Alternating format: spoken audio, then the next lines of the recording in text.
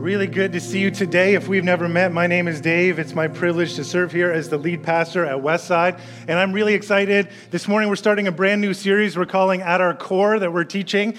We know over the last couple of years we have all faced a big disruption, and as far as church goes, we've all got sort of a different timeline on where we're at. I want to welcome everybody who's watching online and say hello to you. So grateful that you can find a way to connect with us.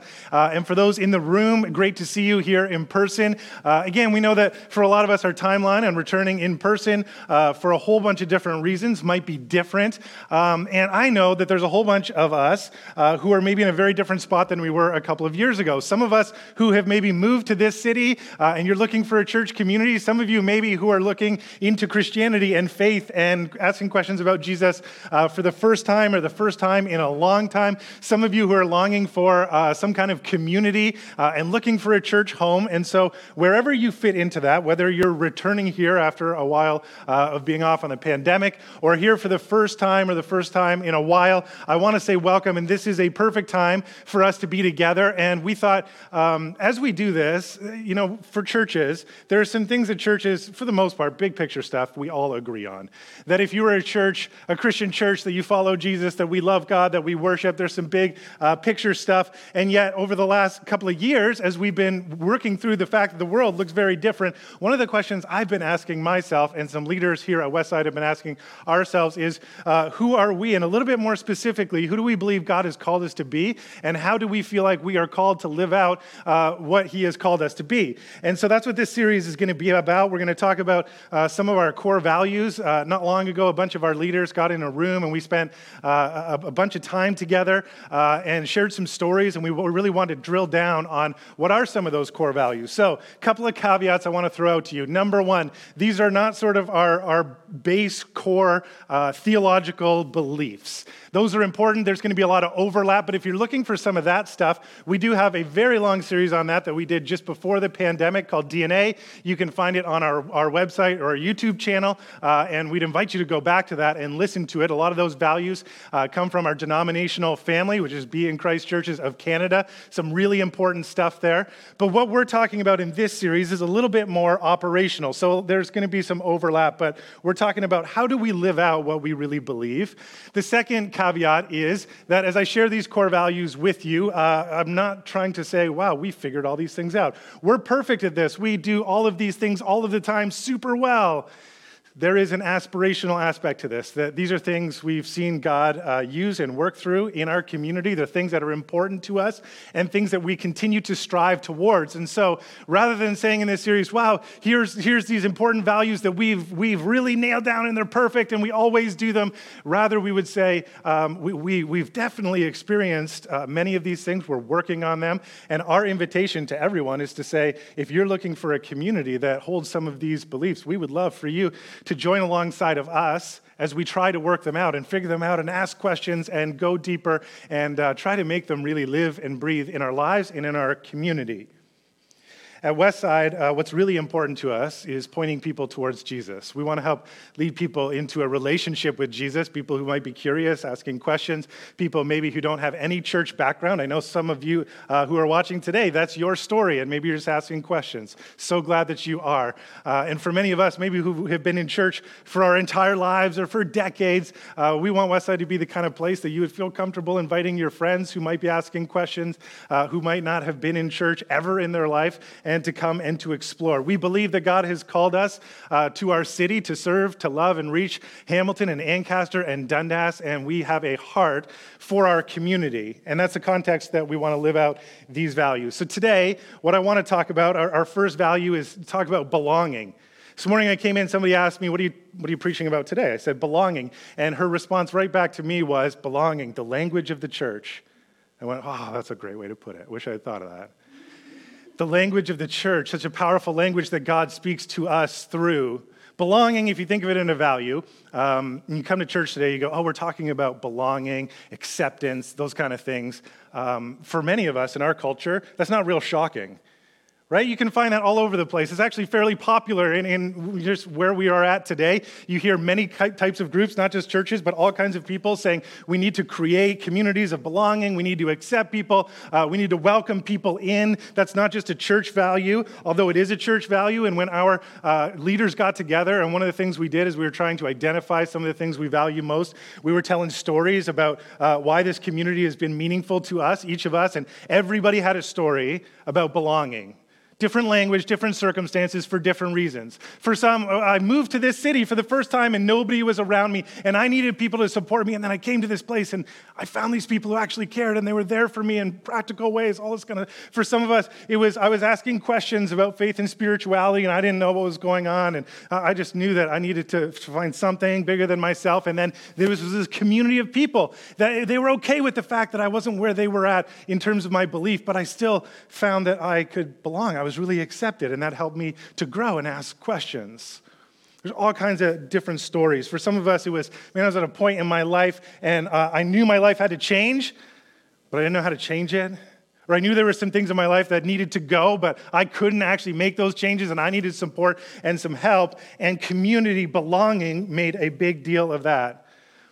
Well, psychologists have caught up to this. It's no secret. I think we all know how important belonging is to our overall well-being. As we grow up and we're kids and we get into adolescence, we go into high school, I feel like it just sort of gets more intense and intense and intense. How we feel about ourselves becomes so wrapped up in whether or not we feel like we're accepted by others, whether or not we have a group, and psychologists have noticed how important it is, your group, where you belong, and whether or not you have a sense of that belonging plays so much into your well-being and your identity, who you believe that you are, who you think that you are, and therefore how you live, what your values are, and what your actions are. And we can see this, right? I think we all have experience of this, probably positive and negative. We have times where we went, man, I found this group. Maybe remember high school, everybody needs to find a group, some kind of group. There's all kinds of groups. There's the jocks, and then there's the music people, and there's the student council people, and there's the really academic people, and there's the people who don't care about school and just hang out outside all the time. But all of us, we're looking for a group, and whether or not we found one that we really feel like we're accepted in or didn't has a huge impact on our well-being and our identity, whoever we are. And so our culture, I think, has grabbed onto that and go, oh, we really understand this. It's a very common goal. Lots of groups say it. But here's the tension. Here's where it gets a little bit difficult. For churches and not churches, we're not always good at it. It's a great value. Everybody says it, right? Everybody should belong here. Create a place where everybody belongs, and we're all agree. But then we come to some points where that value is challenged, and we're not always great at figuring out what that means. So we ask questions like, what do we do when we encounter destructive behavior? Everybody belongs here, but then all of a sudden, there's someone or a group of people that do things that are harmful towards other people, and we go, we want to be so tolerant and inclusive, but is there room for that here? It can't be room for that here. What do we do with that? Isn't what we do and how we behave really important, and doesn't it really matter? We ask questions like, what do we do when we can't agree on important things?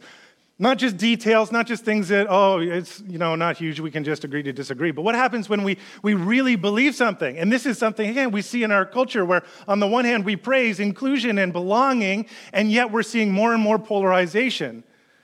And so in high school, where we picked our group, now as adults, we continue to pick groups, and they become our political party. They become maybe just wrapped up in a hobby, and we sort of stay a little bit surface because we don't want to get too deep. Certainly churches or religious affiliations fall in that category. And then we come to these questions and go, okay, well, if we want to belong, and on the surface that sounds great, but then when it gets down to it, we realize that in all organizations, all human beings, when enough of us get together, we struggle, don't we? And we just go, hey, this is hard. And we don't always act the way that we're supposed to act towards each other. And we don't always agree on things. And sometimes there's these divisions and hurt and pain. And it's just really difficult. So with that in mind, as I talk about belonging today, can we just go over expectations? I can't solve all those problems.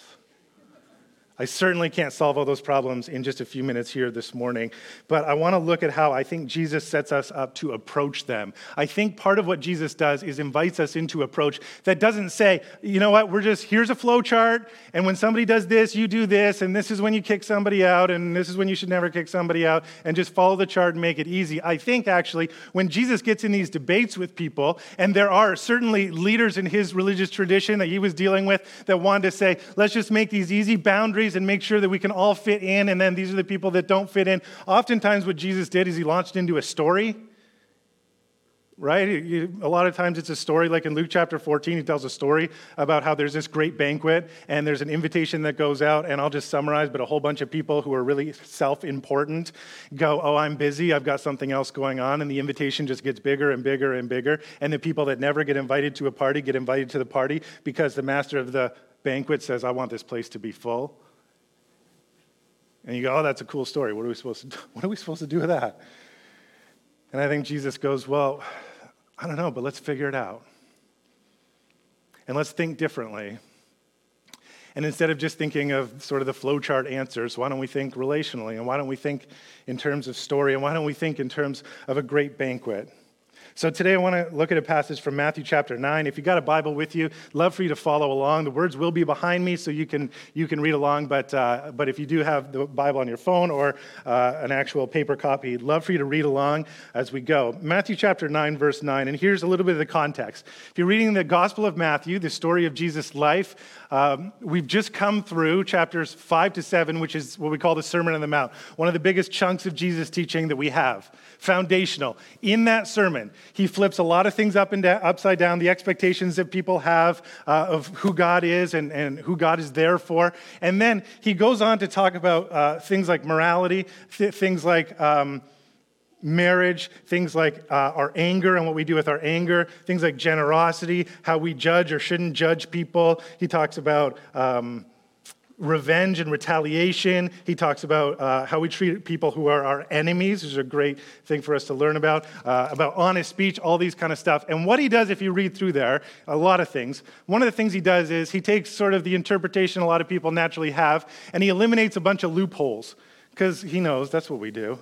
Here's a rule, here's something that's in the Bible that we should follow, unless I can sort of find a loophole to excuse myself or justify myself or do something else. Jesus starts to close up those loopholes, and he also starts to drill down deeper, and he takes sort of the expectations of behavior and says, you've heard it said, and then he quotes something from the Bible or a common interpretation in his religious tradition, and he goes deeper and he said, but I tell you, and he tries to get to the heart of the matter. Now, if you read the Sermon on the Mount, one of the things that's supposed to happen in your mind, you're supposed to go, wow, I don't think I can live up to that. That standard is so high. You might even think in order for me to live out those values and those teaching, I would have to be a completely different person. And that's part of the point, is Jesus comes and he wants to make us totally different people. He wants to transform us such that we can be those kinds of people. Next week, we're going to talk more about how we can partner with God to actually begin that process or continue that process of actually living out what Jesus teaches us and how we can grow spiritually to do that. So Jesus drills down on some convictions. This is what we believe God is like and how he wants us to live, very important. And then in chapter 8, right after that, he steps out of doing all this teaching to a lot of very religious people, and he starts to heal. And he starts to heal people that would have been completely outside of the boundaries of most of the religious people he was talking to. So people who are sick, and a lot of people thought that's because they're cursed by God. Maybe they've done something wrong, but they're certainly really not part of our community. Probably they like to keep them at arm's length. They're people who are begging. They're people who maybe don't really have a family or a support system. People who are demon-possessed. He starts healing. Again, people that would have just been, you're so out there, and we don't know what's going on in your life, but you're outside of our boundary. People who are their enemies, they're Romans, and the Romans are the overlords at the time of the Jewish people, and so he goes from this almost very, I'm just going to lay down some deep convictions that are very hard to follow, and then he goes, and it's like, people, what are you doing? You're going to all the wrong people who are not following your teaching, people who are outside of our ethnicity, people who are outside of what we think is in God's blessing. What are you doing? And we come to Matthew 9. I'll start reading in verse 9. It says, Jesus went on from there. He saw a man named Matthew sitting at a tax collector's booth. Follow me, he told him, and Matthew got up and followed him. Significant. Matthew is a tax collector and becomes one of Jesus' followers, closest friends in his inner circle. Tax collectors are notoriously selfish, treasonous, and immoral people. They were hated sinners in this context. Here's why. Just said, the Romans are kind of running the show. The Jewish people really want to be free from the Romans. They're struggling under the Romans, and there's obviously a lot of trouble between that relationship. Well, the Romans wanted to collect taxes. That's how you run an empire. But it was a little bit easier for them. Instead of just sending, a Roman person to go and kind of fight for the taxes, they would hire Jewish people to go collect taxes from their Jewish neighbors. So when you saw somebody that was kind of from your tribe, your nation, they were supposed to be your people, and they came to you, and they're working for the enemy. And then on top of that, we know that tax collectors were notorious for not just collecting Rome's taxes, but adding a little bit so that they could keep it for themselves. And they got rich off of cheating their friends, their family, their neighbors, the people that they were supposed to be so connected with. So Jesus goes out. He teaches some very strict convictions. Then he starts healing people that everyone's like, what are you doing? And then he sees a guy that everybody hates, and he says, come follow me, be my disciple. While Jesus was having dinner at Matthew's house, many tax collectors and sinners came and ate with him and his disciples. When the Pharisees saw this, they asked his disciples, why does your teacher eat with tax collectors and sinners? To which some of us would go, what's the big deal? Everybody's got to eat. This seems a little bit backwards to us. We might not think that that's super significant. But for Jesus, again, in his culture, in his time, eating with people, what a lot of scholars talk about as table fellowship, which is I'm sitting down eating a meal with you, was extremely significant. It was one of the big boundary markers because eating with someone was a way of saying, I accept you. We're in the same group. Maybe even we're family. And so when Jesus goes and he's eating with tax collectors, who everybody hates, and sinners, who at least a certain portion of the religious community have been like, these people are outside of the boundary of what God is doing in our world, they go, why is Jesus doing this? These people that you shouldn't be eating with, you shouldn't be approving of. In what we think of, because again, we might go, well, eating with people, it's not a big deal. Like I go to the food court and whoever's sitting there, that's fine. But one of the things that a lot of people, especially religious people, think of is, man, if I show too much acceptance, I'm going to be condoning somebody's behavior. Have you ever thought that, felt that? Talk to somebody, you go, hey, there's these people, and if I get too close to them, if I really love them, if I encourage them, if we build this deep relationship, they might think that I'm cool with everything that they do and how they live their life and all that kind of stuff. And this happens in families, it happens with parents and their children, and it certainly happens in churches where we sort of have these boundary markers, and then we go, at times, maybe it's not conscious, I need to withhold a little bit of acceptance so that they know I don't condone their behavior. That's what's happening here. And people are going, Jesus, it sort of looks like you're going, sitting down with all of these sinners, and you're just saying, maybe it doesn't matter how you behave or what you do. It's a tension that we still feel. It's such a big deal in Jesus' time. There's a number of Jewish books and writings that talk about table fellowship. Tobit is a book, for example, that says you should give to the needy, but don't share your bread with sinners. Maccabees, another one, says that the people refused to eat in an unclean manner or with people that they thought were unclean, even though it meant that they would die as a result. That's how deeply they felt this conviction. We can't be so close. We can't accept people that are different from us or that we don't want to condone. It's in our Bible, Levitical laws. You can see all of it, who you're supposed to be with and not be with and eat with and not be with. Jubilees, which is another literary work, says that God actually commands to separate yourself from the Gentiles. Don't eat with them. Do not perform deeds like theirs. Do not become associates of theirs, because their deeds are defiled and all of their ways are contaminated and despicable and abominable. There was a little sect within Judaism in place called Qumran, and it's usually associated with a group of Jewish people called the Essenes, and they were sort of their way of living out what God had commanded them to live was really to separate from everybody else, to be different, to not be influenced by people that might influence them negatively. And it says the Essenes, unrighteous people for them cannot even eat their fare, neither may they sell their food to them or even touch it. So if we get anywhere close to it, I'm not sharing, I'm not selling to you, you can't touch what I'm eating, we need to be separate. Here's why. Table fellowship could create intimate friendship, so is increasingly reserved for those whom a person deemed the right kind of companions and who ate the right kinds of food. If we get too close, because the next thing you know, we're friends. We're influencing each other. We're right in there. And actually, if you go through the Old Testament in the scriptures, and even parts of the New Testament, you can find stuff where it goes, sounds very familiar. Be careful who you surround yourself with. And just for a second, because some of us go, oh, this is so in the past, like, are we past this? Like, we're learning about inclusion and belonging and all these kind of things. But then we got to say, are we really? Like, do any of you have teenagers? Maybe kids of any age, but you get teenagers, and what's one of the things you worry about or that you teach your kids about? Be careful who you spend your time with. Be careful who influences you. Be careful who your inner circle is. Why? Because parents get this. We understand that the people you really surround yourself with and you spend all your time with and you invest in, you start to become like those people. They start to become like you. There's this back and forth. It's actually a powerful principle that we all need to learn. And it's in the Bible. Proverbs 13:20 says, whoever walks with the wise becomes wise, but the companions of fools will suffer harm. You go, why did they spend so much time trying to create boundaries? Because there's stuff like this in the Bible where you say, you got to be careful who you associate with and build deep relationships with. So we teach it to our teenagers. We have to learn it. Does it matter what we believe is healthy behavior? Absolutely. Should we have convictions about how we should live? Absolutely. Is it important who we give influence into our lives? Absolutely. Here is where I think we have a problem as individuals and as churches. I think the problem is that many of us have never matured past being spiritual teenagers. So when you teach your teenager or your child to be careful who you're surrounded, all that kind of stuff, that's not the end goal. That's not where you want them to live forever. I don't think. I mean, maybe for some of it, just create your boundaries and make sure that you enforce them. I think what most of us would want, if we really thought about it and go deeper, is we would say, I want you to create a sense of identity. I want you to be confident in who you are. I want you to know what your convictions are. I want you to know how to treat people, how to love people, how not to judge people, but how to make sure that you're not letting people influence you in negative ways so that you can be a healthy person. But my hope is that you will mature to be an adult that can positively influence other people, not just avoid being negatively influenced by other people.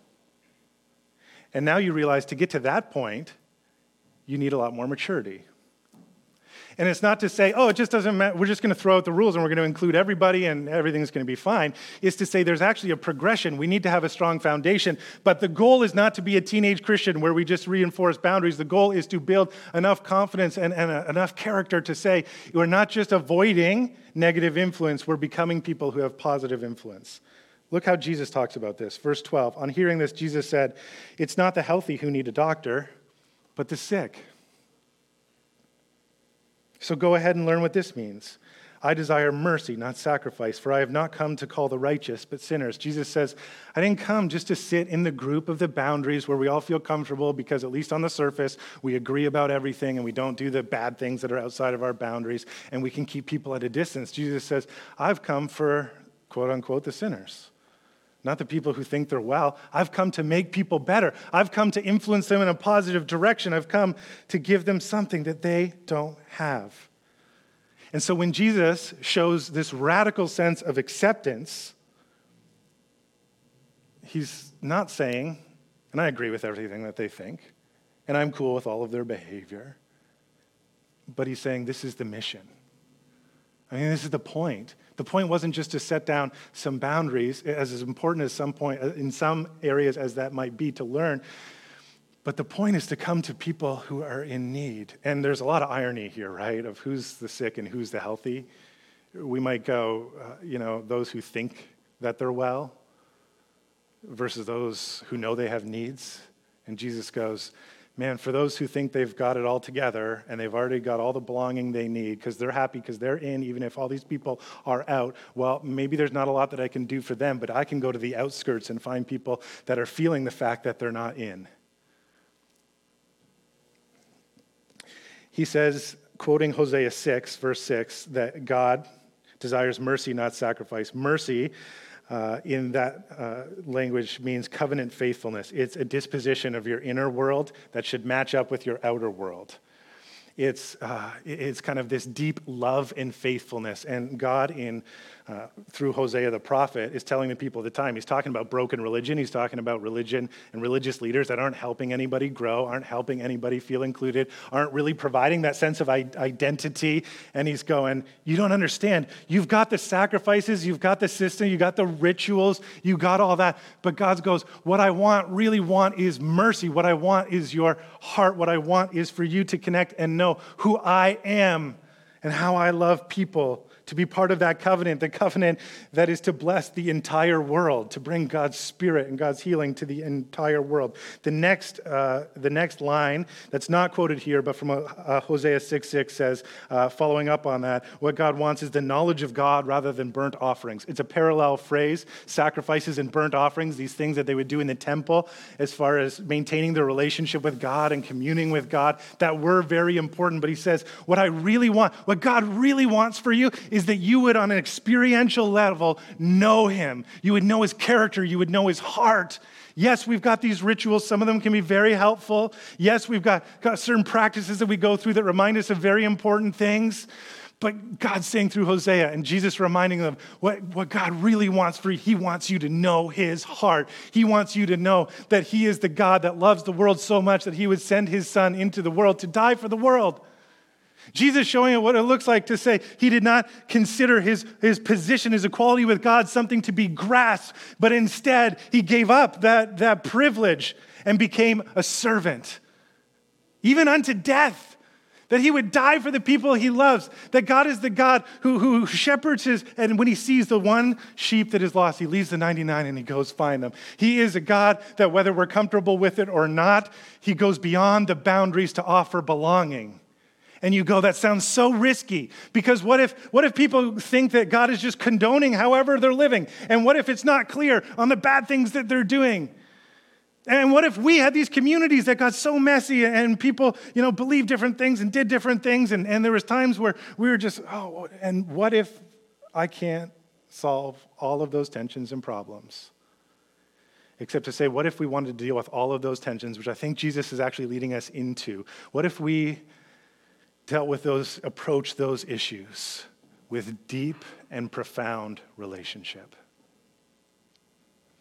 The way that Jesus, here it says that he ate with tax collectors and sinners. In some of the other Gospels, it says that he was the friend of tax collectors and sinners. You go, how could we ever do this? How could we ever join with people who are so different than us or they behave differently than us? Or how do we do? What if, instead of just building more and more fences, we just tried to be friends? I mean, real friends.